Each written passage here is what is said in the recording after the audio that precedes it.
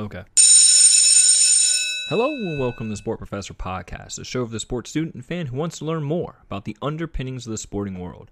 I'm your professor, Dr. Drew Sikansky, and today we will examine one of my favorite topics, the intersection of sport and law. Beginning with a basic discussion of what laws are and why we have them, we will move to discuss how the 14th Amendment to the United States Constitution is tied to interscholastic athletic participants. So if you ever wondered why high school student athletes can be suspended from their team without being given the right to defend themselves, or how the world of sport management interacts with the study of law, this is the podcast for you. So sit back, relax, and enjoy this episode of the Sport Professor Podcast.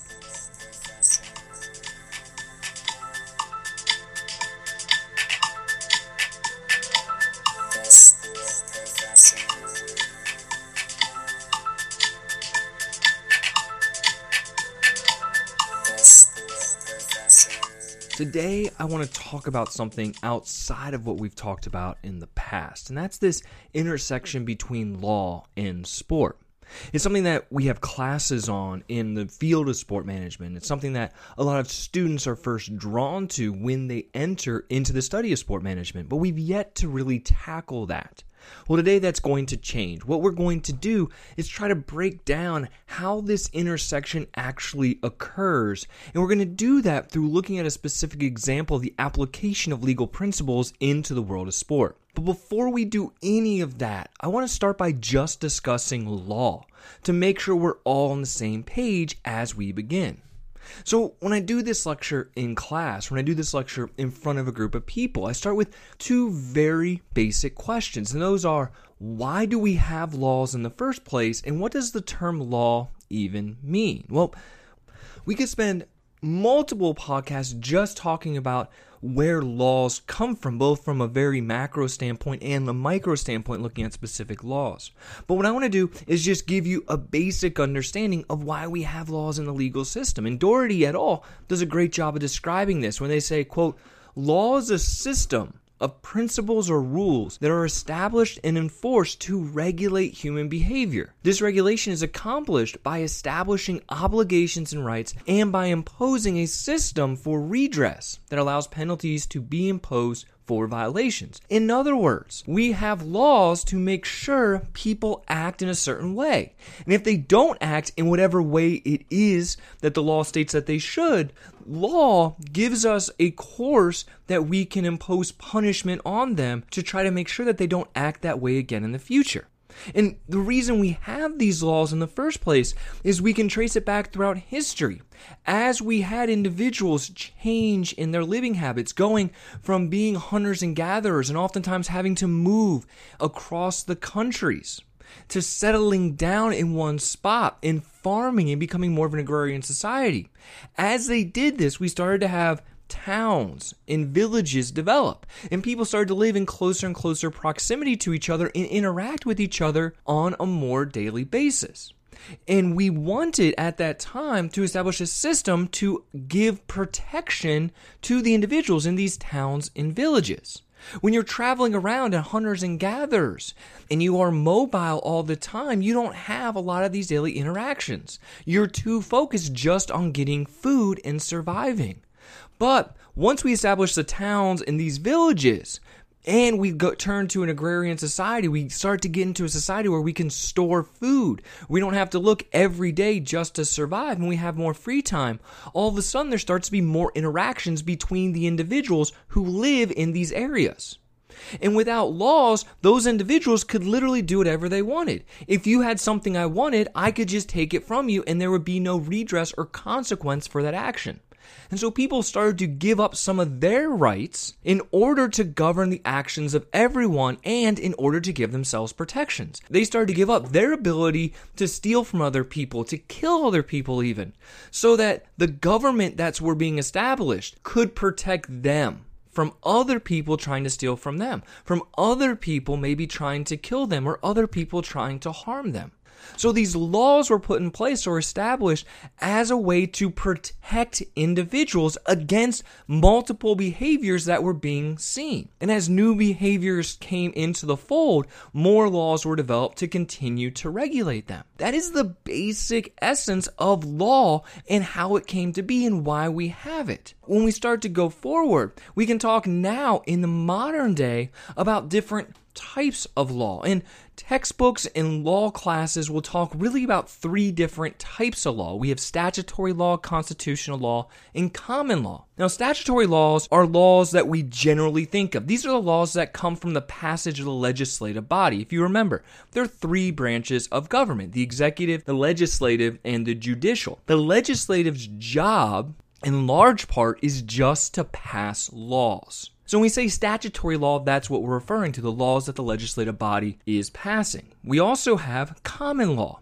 Now, common law are laws that come from the findings in previous cases. And by that I mean, when laws are passed by the legislative bodies, oftentimes there are parts of them that are up for interpretation. And when we talk about interpretation, who does the interpreting of the laws? That is the judicial branch.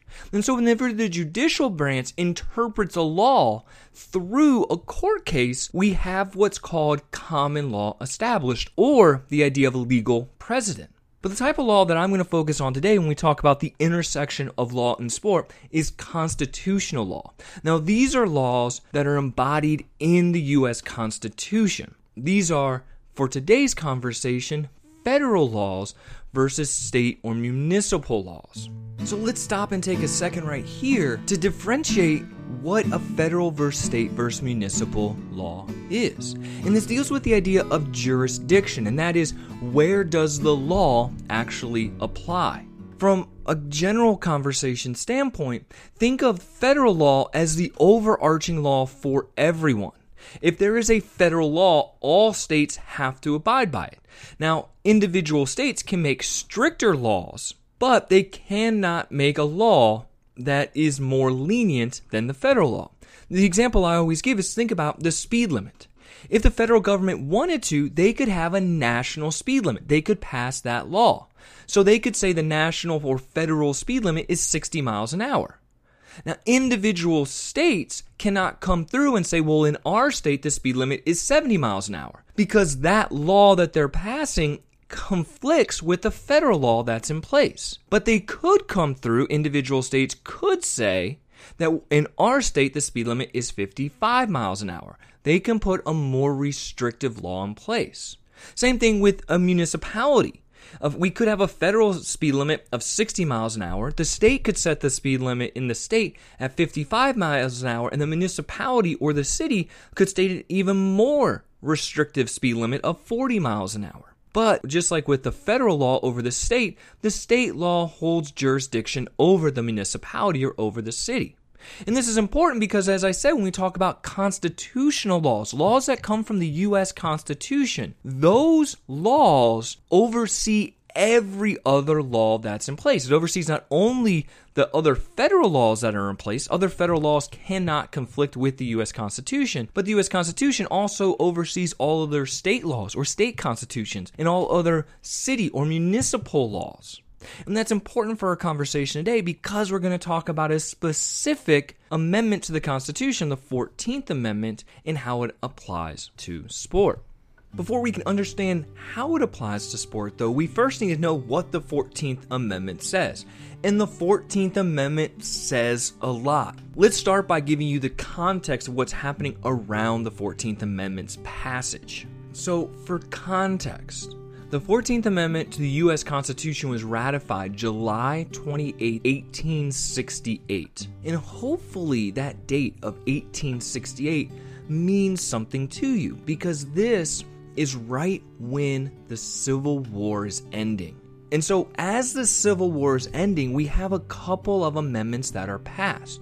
The first one that's passed is the 13th Amendment. And the 13th Amendment states, in essence, that slavery in the United States is illegal. And why are they passing that? Because the major issue of the Civil War is slavery. And so we pass an amendment to our U.S. Constitution that says this can no longer happen.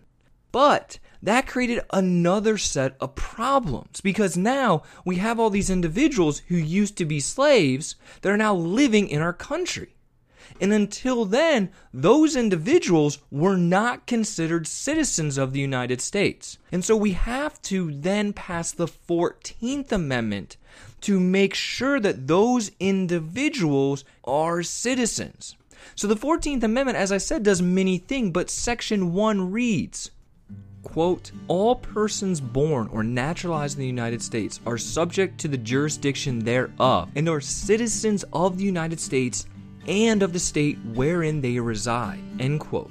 This is extremely important because what it says is if you are born in the United States, regardless of if you are man or woman, regardless of if you are Native American, if you are African American, regardless of any of that, if you are born here, you are considered as citizens. That means all the slaves who were born here, who are now free due to the 13th Amendment, are also citizens of the United States. This is a big deal.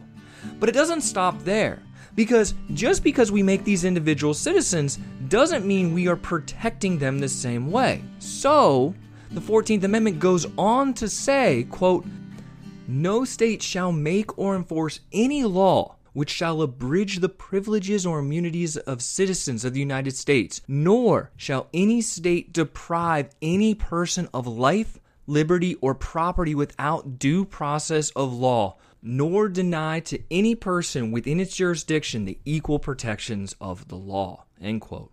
So this is monumental. Not only have we now freed the slaves with the 13th Amendment and said that slavery is illegal within the United States, and then in the first part of Section 1 of the 14th Amendment stated that those individuals who were born in the United States, regardless of who they are citizens. Section 1 goes on to say that the state cannot make laws which abridge the privileges of being a citizen. That means, for example, states cannot make laws that make it hard for individuals of certain races, of certain genders, to do things like vote. They cannot impede on the rights that are granted to citizens in federal laws, in state laws, or in the U.S. Constitution. It goes on to say, we cannot, as a government, take away a person's life, liberty, or property without supplying them due process. So the big defining question becomes, what the heck is due process? Well, there are really two different types of due process. There's something that we call procedural due process, and there's something that we call substantiated due process. Procedural due process has this goal of ensuring fair treatment for everyone. So think about the methods used to enforce the rules. Things like you have the right to a hearing. You don't have the right to a trial, but you have the right to a hearing. You have the right to confront your accuser and to examine the evidence they have against you. You have a right to notice of the hearing's time and date prior to being deprived of life, liberty, or property interest. So procedural due process is designed to make sure that you are treated fairly just as everyone else is, and think of it as the methods in which we enforce the rules. Now, substantiated due process, the goal of that is to ensure the rules themselves are fair and reasonable.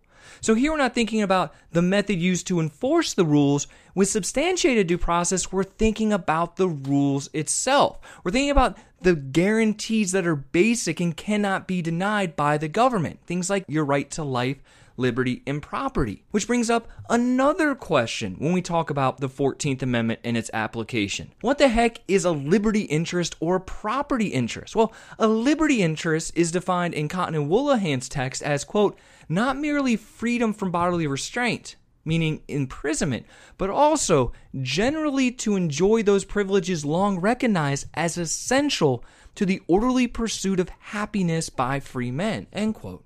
So the idea of a liberty interest deals with us having the right to pursue the things that make us happy without being restrained. A property interest considers this idea of a legitimate claim or entitlement to a benefit, such as I have a legitimate claim to own land and that cannot be taken away from me. The idea of a life interest means I have the right to live. In sport, we primarily see claims dealing with the 14th Amendment, dealing with those first two, though, the idea of a liberty interest or property interest. Now, there is one important point that we haven't made yet that we need to make sure we understand before we talk about the application of the 14th Amendment to sport. And that is how constitutional law is applied in general. And by that I mean what we need to have happen in order for an action to rise to a violation of the Constitution. It's not that any claim rises to that violation. We have to have certain elements in place first. And this is something that I hear people get very confused in the media and in the public when they have these conversations, especially about the First Amendment. The First Amendment in part guarantees us freedom of press. It allows us to say whatever we want. And people get this confused oftentimes because they say, well, I have First Amendment rights. And you do. But people get upset when they get punished or maybe lose their job because of what they said. And they get confused because they cite the First Amendment. The First Amendment does not guarantee you protection from private companies or private individuals. What the First Amendment and all constitutional amendments do is they grant you protection from the government or what we consider government entities. In law, we call these individuals state actors. And in order for something to rise to the violation of a federal or constitutional law, you have to have state action. So what does state action mean? Well, the dictionary definition of state action is, quote, any action taken by a government, especially an intrusion on one's civil rights by a government agency, or a requirement that can be enforced only through government action, such as correcting a policy of sexual or racial discrimination that requires judicial action to enforce. In layman's terms, what we're saying is that state action is anything that the government does. Now, it doesn't apply just to the government. It actually can also apply to things like private companies. So there's two theories that we use to determine whether a private company is a state actor. And they are called the public function theory and the entanglement theory. Again, a very general overview.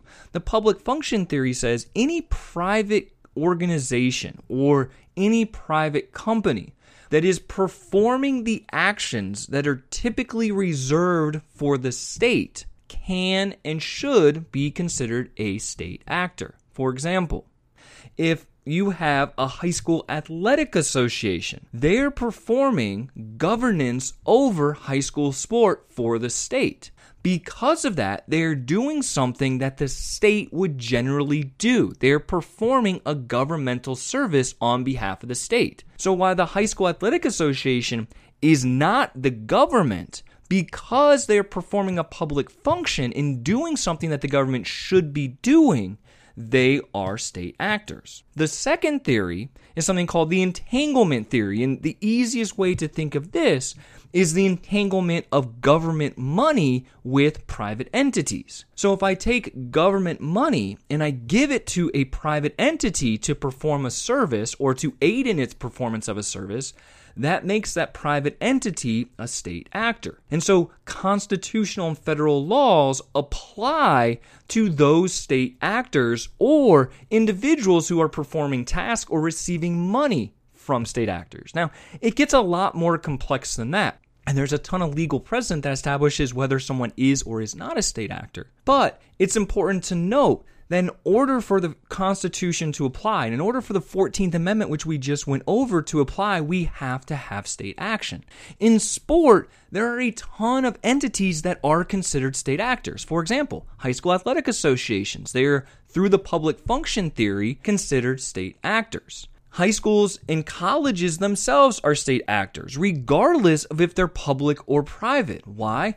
Because public high schools are state organizations. They operate within the confines of the state and the federal government.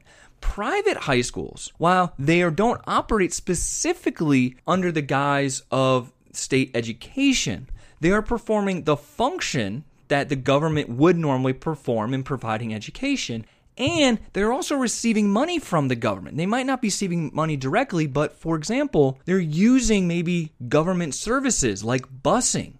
And so they're receiving that service from the government, which then makes them a state actor. Oftentimes in athletics, they might play their athletic competitions on public land rather than their own private school. And so by playing on public land, again, they're using something that the government is offering, so they're entangling themselves. So because of the public function theory and the entanglement theory, we see many sport entities tied up and actually become state actors, meaning that the federal and constitutional laws apply to them. And that then carries us into the main conversation I want to have today, which is how we apply these important aspects of the 14th Amendment to sport. And more specifically, how do we apply the 14th Amendment stating that no state can make or enforce any law which shall abridge the privileges or immunities of U.S. citizens, nor shall any state deprive a person of life, liberty, and property without the due process of law. And that's what I want to focus on, the deprivation of life, liberty, and property without due process.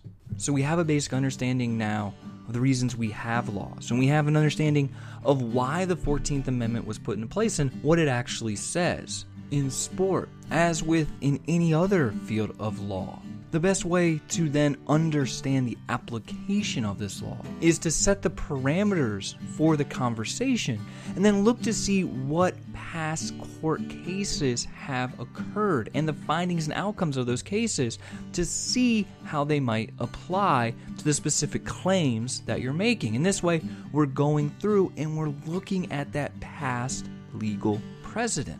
So let me set the parameters for how I got into this really interesting topic of the application of the right to due process, which is stated in the 14th Amendment, to the world of sports.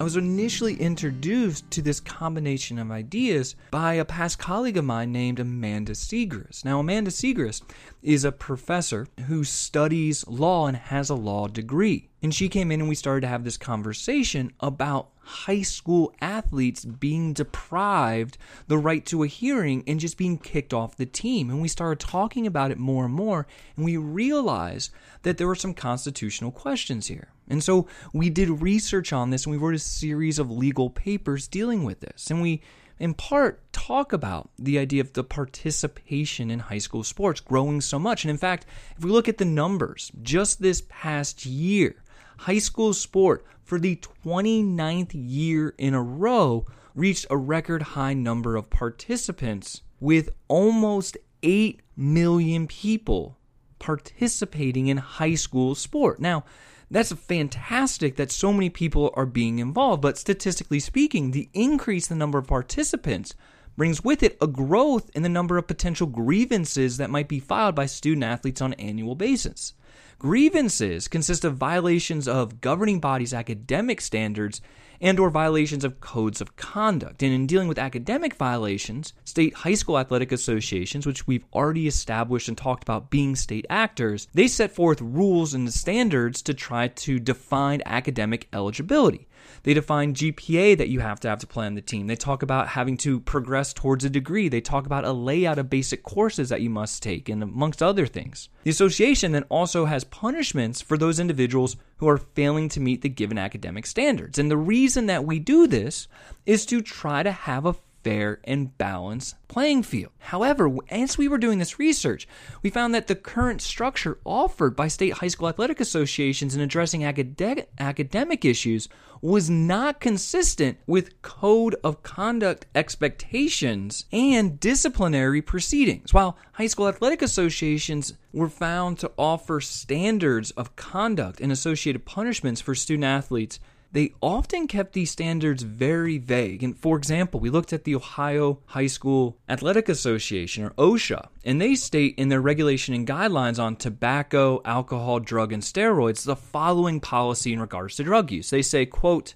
"If you use anabolic steroids or other performance-enhancing drugs, you are ineligible for interscholastic competition until medical evidence indicates that your system is free of those drugs," end quote. However, OSHA states nothing in its policies about punishments for student athletes who use alcohol, tobacco, or other illegal drugs. Rather, the bylaw states specifically in Section 5, Bylaw 451, quote, in matters pertaining to personal conduct in which athletic contests and their related activities are not involved, the school itself is to be the sole judge as to whether the student athlete may participate in athletics. End quote. Likewise, the University Interscholastic League, or the UIL, which is the High School Athletic Association of Texas, has a detailed steroid policy, as well as rules defining eligibility, but they say nothing in their constitution about the use of other drugs. So we found that the lack of uniform standards for how student athletes conduct themselves away from academics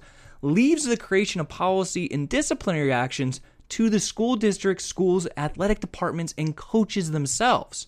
And as such, policies and procedures and punishments may vary widely amongst incidents. Moreover, the lack of uniform standards at a governing level may result in coaches and athletic departments disseminating punishments to student athletes at their own will. While high school athletic association bylaws like those of OSHA may allow for this, they enable situations where an athlete may be punished or dismissed from a team without being granted due process. And as we were researching this, we found multiple cases where this happened. For example, in 2013, a Shakopee High football player and wrestler was indefinitely suspended from high school sport after tweeting, quote, I'm about to drill my teammates on Monday. In response to the suspension, the athlete and his family brought suit against the school, claiming his constitutional rights of due process were violated. Also in 2013, a North Andover High School female volleyball player brought suit when she was suspended from her team for responding to a teammate's request to provide a ride home from a party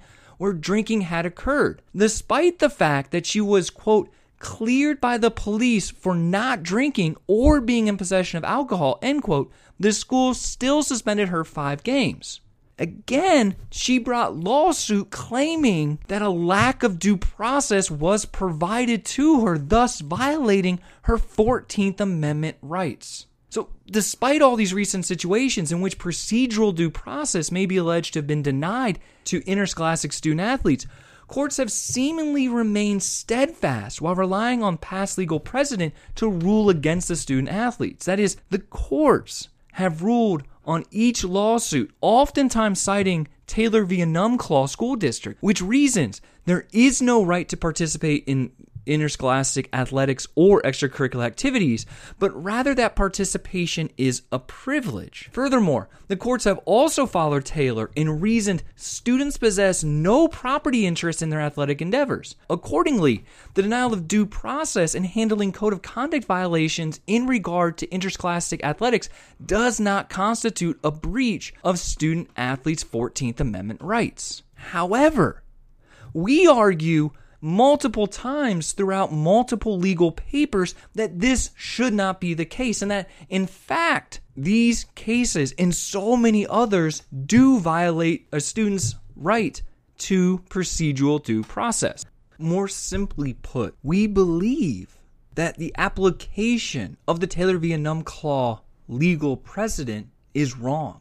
We think that state actors, which schools are and state high school athletic associations are, we think they should not be able to deprive individual student athletes the right to a property and liberty interest without first providing them a hearing and providing them with the evidence they have against them. Because if we don't provide them that procedural due process protection, then what would stop me if I have kids playing in high school A from calling the rival high school and making a false claim against their star player just to get that player suspended? Nothing would stop that, and the player can very easily be kicked off that team. And in fact, we have found cases where that is true. So we argue and we believe that you cannot take away the student's right to play without providing them first the opportunity to defend themselves. The problem is that not only are court cases that are being tried relying on this Taylor v. Enumclaw precedent, which states individuals don't have the right to play a high school sport or engage in extracurricular activity. They're also citing a Supreme Court case, which is called Goss v. Lopez. And in citing that case, they're saying, again, that they do not have a right to participate. We argue, though, and I truly believe that there is a misunderstanding of this. First, before we get to the misunderstanding, let's lay out what Goss v. Lopez actually says. A review of the case reveals an incident in which a public high school student, i.e. Goss, was suspended from school for 10 days. Claiming a violation of his right to due process, Goss filed a lawsuit stating a suspension without a hearing was unconstitutional. This was appealed all the way up to the United States Supreme Court, which ruled in a 5-4 decision in favor of Goss. Justice White wrote the majority opinion, and in it, he noted that because a person is required by state law to attend school until a certain age, and therefore has a governmentally created expectation of education, a property interest exists in regards to all activities included in, quote, the total educational process.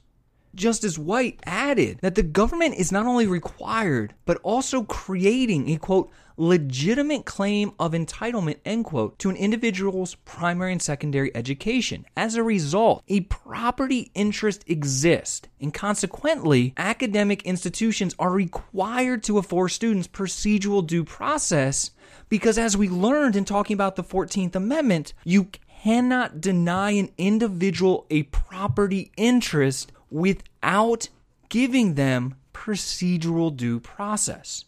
In determining what qualifies as an educational property interest within primary and secondary education, the court provided a broad definition using this term total educational process. But the question really becomes what all is included in this term total educational process. Well, further review of the Goss v. Lopez decision shows that the total educational process refers to all formalized school activities contributing to the edification of youth, including discretionary decisions of school personnel. These activities include, but are not limited to, quote, how to grade the student's work, whether a student passes or fails a course, and, important for our conversation today, whether he may be excluded from interscholastic athletics or extracurricular activities, end quote.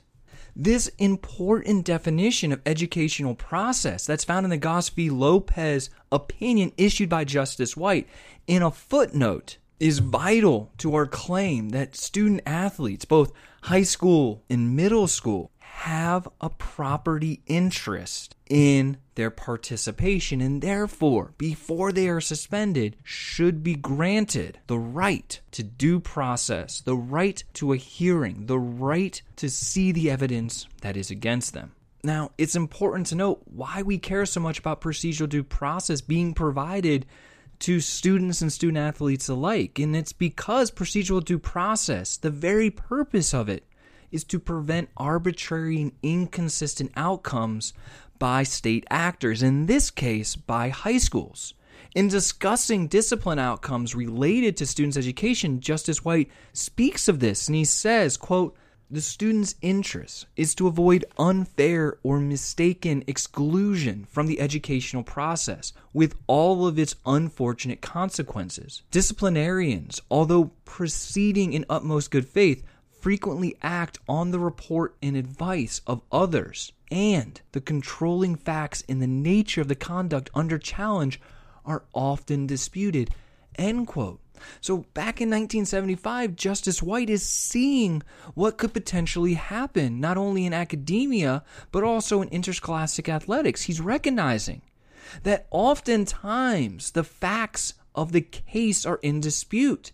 And without giving the student, or as we argue, the student athlete, the right to hear the facts and dispute them with providing them procedural due process, we could end up coming to a decision that could harm the student. By suspending that student from athletics, we are removing them from something that's valuable that they can learn considerable amount from. People argue over and over and over again that interscholastic athletics actually play a vital role in the education of those individuals who participate. High school athletics actually teaches individuals a lot about teamwork, about leadership, about time management. It teaches you how to control emotion. It teaches you how to deal with loss and how to deal with victory. Those are vital aspects which we are trying to educate and teach our children. So by removing an individual from this, by having an arbitrary decision that the individual is not allowed to challenge, we are potentially harming the education of that individual. Therefore, we argue and we believe that at least a minimum due process protection should be required when suspending a student from extracurricular activities to ensure that the school's decision is not arbitrary. However, the educational process's relation to extracurricular activity, in particular to athletics, has been a point of contention over the years, as a majority of courts hearing the legal issue have held participation is a privilege and not a right. And because it is a privilege, they state that participants are not entitled to due process protection. And we see this in cases all over the country. We see this in Brentwood Academy versus Tennessee Secondary School back in 2001, in Bruce versus SC High School League in 1972. We see Hamilton versus Tennessee Secondary School Athletic Association in 76. We see Morrison et al. Versus Roberts. We see Niles v. University Interscholastic League. We see Whipple versus Oregon School Activities Association. We see so many of these types of lawsuits. To dissect the bulk of the lawsuits and the outcomes on this matter, the previously mentioned Taylor v. Enumclaw decision becomes the relevant decision. Now, in that Taylor case, the Court of Appeals of Washington, not the Supreme Court, but the Court of Appeals of Washington, ruled that when a student was suspended from the team for underage drinking, no violation of the student's due process rights occurred because the students did not possess a property interest in interscholastic athletics. The student argued that based on the precedent established in the Supreme Court's Goss v. Lopez that we just discussed and outlined, established that a property interest exists in education and that participating on the football team was a part of the educational process and therefore entitled him to procedural due process prior to the suspension from athletics. However, the court reasoned athletics was not a part of this, and as we pointed out, many courts have agreed, and they've actually cited the Taylor v. Enumclaw school district decision. But fortunately, not all courts have ruled that way. For example, the Pennsylvania Supreme Court has held for decades that interscholastic athletics governing bodies, which in Pennsylvania is the Pennsylvania Interscholastic Athletic Association, must provide due process to its athletes. Simply put, Pennsylvania law states, quote, "The elements of due process of law are noticed and an opportunity to be heard and to defend in an orderly proceeding." Specifically, the Supreme Court determined that the adjudicatory action cannot be validly taken by any tribunal, whether judicial or administrative, except upon a hearing wherein each party shall have opportunity to know of the claims of his opponent, to hear the evidence introduced against him, to cross-examine witnesses, to introduce evidence on his own behalf, and to make argument, end quote. In other words, what the Pennsylvania Supreme Court has established is that student athletes have an entitlement to procedural due process before they can be suspended. As illustrated by the decades of Pennsylvania law, interscholastic athletics play a vital role in education and hold an ever-growing importance in our society. As such, participants have a property interest in their participation and should have protections granted to them to allow for due process in accordance with the 14th Amendment of the United States. But not all states follow this. As we just pointed out, there's tens of lawsuits out there that fly in the face of this issue. And so the issue is still unsettled, and we still see instances, as we mentioned about halfway through this podcast, where student athletes are being suspended from participation in high school sport without having that procedural due process, which is so vital to our Constitution. But why does all this matter? Why do we even care about how the laws apply within sport? And in particular, why do we care about this application of the 14th Amendment? Especially if we don't have children that are participating in high school sports. Well, Cotton and Woolahan, who write a great sport law text, note that there's a continual growth over the past decades in our dependence on the legal system to resolve disputes between individuals. In regards to claims of the violation of due process, secondary schools need to be prepared as such to see an increase in lawsuits. Though the Supreme Court has yet to directly rule on the issue of due process in interscholastic athletics, the continual growth and prominence of sport in our society suggests they may be called upon to address the issue in the near future. Within such a ruling, the Supreme Court could explain that the spirit of the law suggests that society strives to provide fair and opportunistic environments for all in all situations where the government is involved. Furthermore,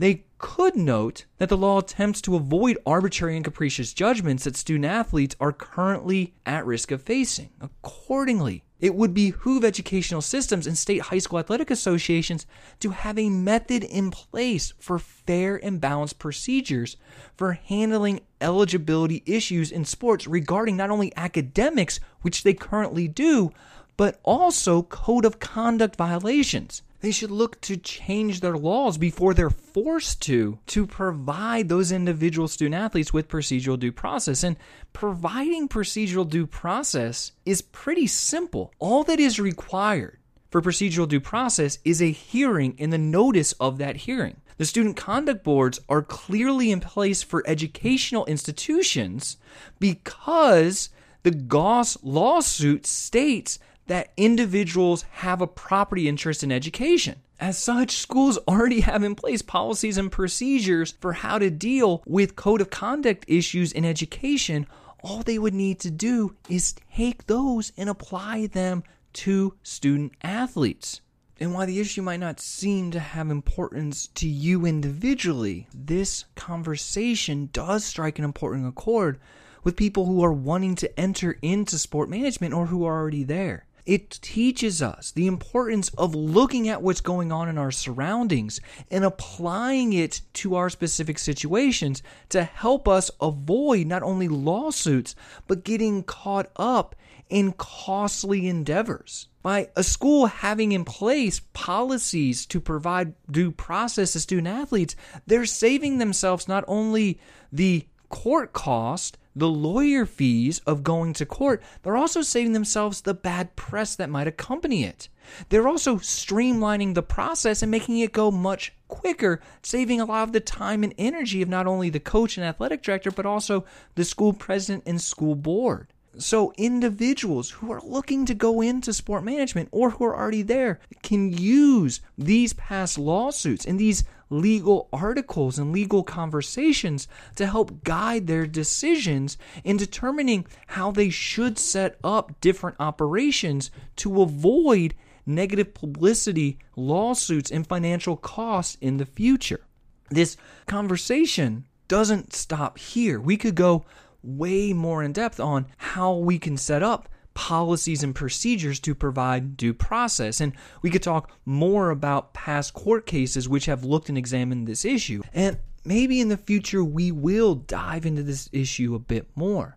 But for now and for today's podcast, what I wanted to do and what I think we accomplished is a conversation that gets you thinking about how we can take a specific law and apply it within the world of sports. And not only that, but how that law can affect the decision making of high school athletic administrators or other individuals that are involved in the world of sport. Hopefully today you've also learned not just about the 14th Amendment, but a little bit about the origins of law and a little bit about how it intersects from a broad standpoint with the world of sport management. If you have any questions on this topic, or if you would like to see more sports law topics covered in this podcast, please feel free to reach out to us at The Sport Professor on Instagram. Follow us for weekly updates on our topics and some behind-the-scenes footage and conversations. Send us messages to tell us what you like and don't like so we know how to plan out future podcasts. Until next time, though, I hope you enjoyed this episode of the Sport Professor Podcast.